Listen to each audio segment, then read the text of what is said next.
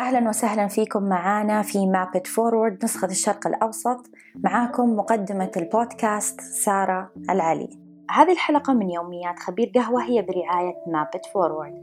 مابت فورورد تقدم برامج لدعم وتأهيل أصحاب المشاريع وخدمات استشارية خاصة. إذا محتاجين للتوجيه والاستشارات لإطلاق مشروع ناجح ومثمر في مجال القهوة تواصلوا مع لي صفار على li@mapitforward.org للاستفسار عن رسوم الخدمات للأفراد أو للمجموعات، وكمان يمكنكم الحصول على هذه الخدمة وتتوفر مع ترجمة إلى اللغة العربية عند الطلب. زوروا موقع www.mapitforward.org/groupcoaching للحصول على معلومات وتفاصيل أكثر. أهلا وسهلا فيك مؤمن مرة أخرى، وفي حلقتنا الثانية من سلسلة من الحلقات حنخصصها لمشهد القهوة في مصر وعن الأمور اللي تخص التدريب وكل شيء عن القهوة. فاليوم أبغى أسألك عن دور المقاهي في العاصمة العريقة القاهرة عبر التاريخ، وكيف تغير من زمان إلى اليوم.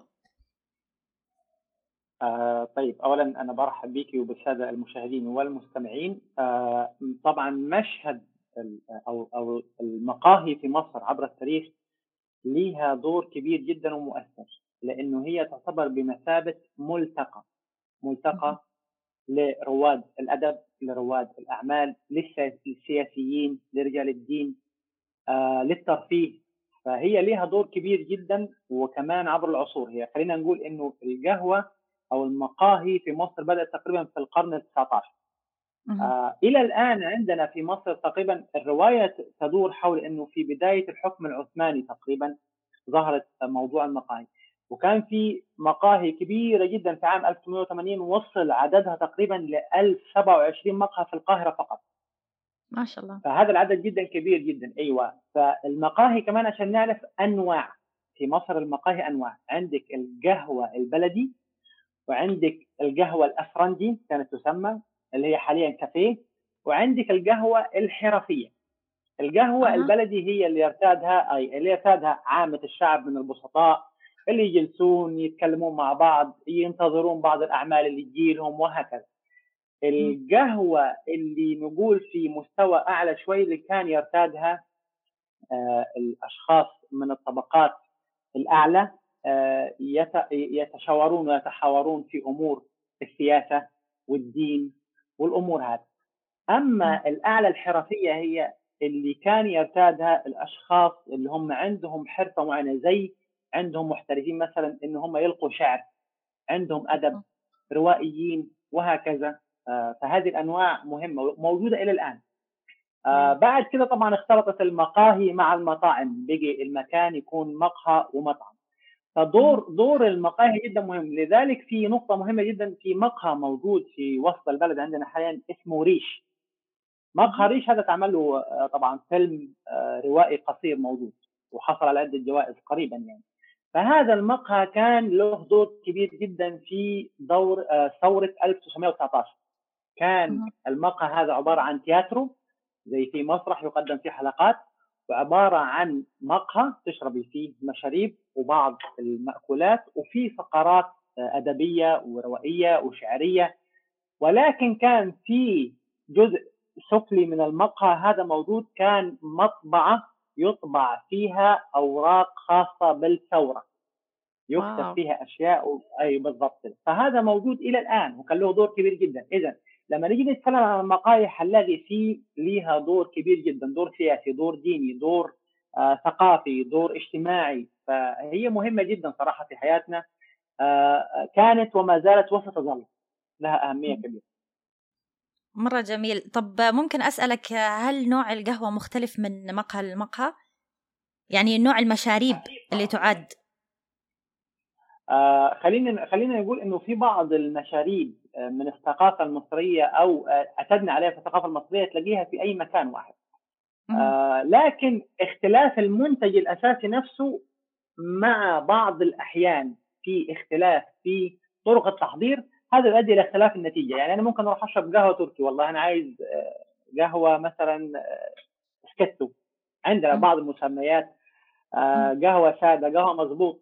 يسألك لو هو المقهى يعني من الطبقة الوسط أو الكافيه، يسألك البن محوج، ساده، تحميص وسط، داكنه، فاتحه، على حسب ما تحبي. لكن لو انا في قهوه بلدي بس هقول له مثلا انا عايز قهوه مظبوط، خلاص هو من البن اللي عنده سواء ايا كان راح يجيب لك اياه.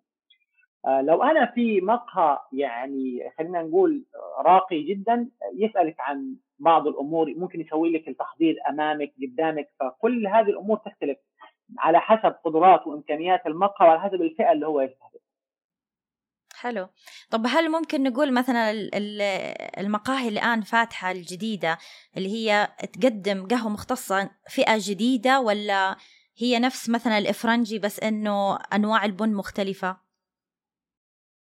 والله أنا بالنسبة لوجهة نظري الشخصية إنه هذه الفئة من المقاهي حديثة تماما.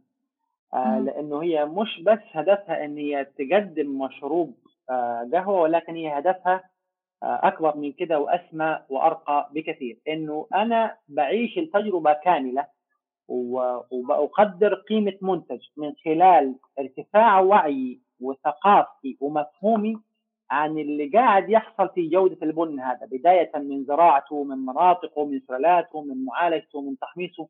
لا، في سلسلة كبيرة جدا ولها كل الاحترام والتقدير في الجهود التي تبذلها بخصوص هذا المنتج، وانه هو توصله لي انا كمستهلك او كعميل بهذه الصوره. فانا لازم يكون عندي تقدير، انا مش بس القهوه هذه جابت من اي مكان بدون شفافيه او مصداقيه او وجاءت تحمص واتعملت. هذا مختلف تماما عن السيناريو اللي يحصل مع سلسله القيمه الانتاجيه للقهوه المختصه. يعني نقدر نقول المقاهي اللي تقدم قهوة مختصة الآن أثرت، يعني حطت فوق الطبقات اللي موجودة والفئات من المقاهي طبقة أخرى، صح؟ اي نعم، من وجهة نظري الشخصية اي نعم، صحيح. حلو. طيب بس ما أتخيل يعني مثلا أنه ممكن يصير في يوم من الأيام أنه الناس تصير تروح بس المقاهي المختصة أو نوع من المقاهي وتسيب الباقي. كلها لها شعبية وكلها الناس تحب تروحها ولها زباينها، صح؟ أكيد طبعا، كل له ما يميزه. يعني أنا لما أروح عندي مثلا الحين جو أن أنا أروح أشرب فنجان قهوة، أبص للجودة، أبص خلينا نقول الأجواء العامة، ممكن أروح مكان معين حيكلموني عن القهوة وحشوف طرق التحضير، أنا عايز أعيش الموضوع هذا. ومرة أخرى أنا ممكن أروح مكان معين هو بيبيع معلش يعني مشروب حمص الشام، أنا نفسي أشرب حمص الشام في الأجواء، أشوف التراك اللي موجودة وأشوف. فإذا كل الإنسان دائما ما يبحث عن الجديد، لأنه الإنسان يمل بسرعة. فبالتالي أنا اليوم جوي في مقهى، ممكن أروح في مقهى بلدي أنا حابب أجلس وأشوف الأجواء العامة والشكل الموجود، ممكن أشوف مباراة لكرة قدم معينة وأجلس وأشوف أستمتع بهذا الجو. ومرة أخرى أروح لمقهى من الطبقة الراقية جدا، أنا عايز أقعد بمزاج في المكان، أشوف إيش اللي قاعد يصير. يعني كل مكان له جو وله مزاجه عند أي عميل يعني. جميل جدا، معلومات حلوة ومفيدة. الله يعطيك العافية مؤمن، ونشوفك في حلقتنا القادمة إن شاء الله. شكرا، مع السلامة. شكرا لمتابعتكم حلقات يوميات خبير قهوة، وشكر خاص لرعاة حلقتنا لليوم Map It Forward. للاستفسار والتواصل مع رعاة حلقتنا ممكن تطلعوا تحت على الملاحظات الخاصة بتفاصيل الحلقة. تابعوا صفحة Map It Forward على إنستغرام على حساب @mapitforwardmiddleeast. كمان تلاقونا على يوتيوب على حساب www.youtube.com/mapitforward، ولا تنسوا تشتركوا في قناتنا. هذا البودكاست من إنتاج Map It Forward، وتبث حلقاتنا خلال أيام الأسبوع.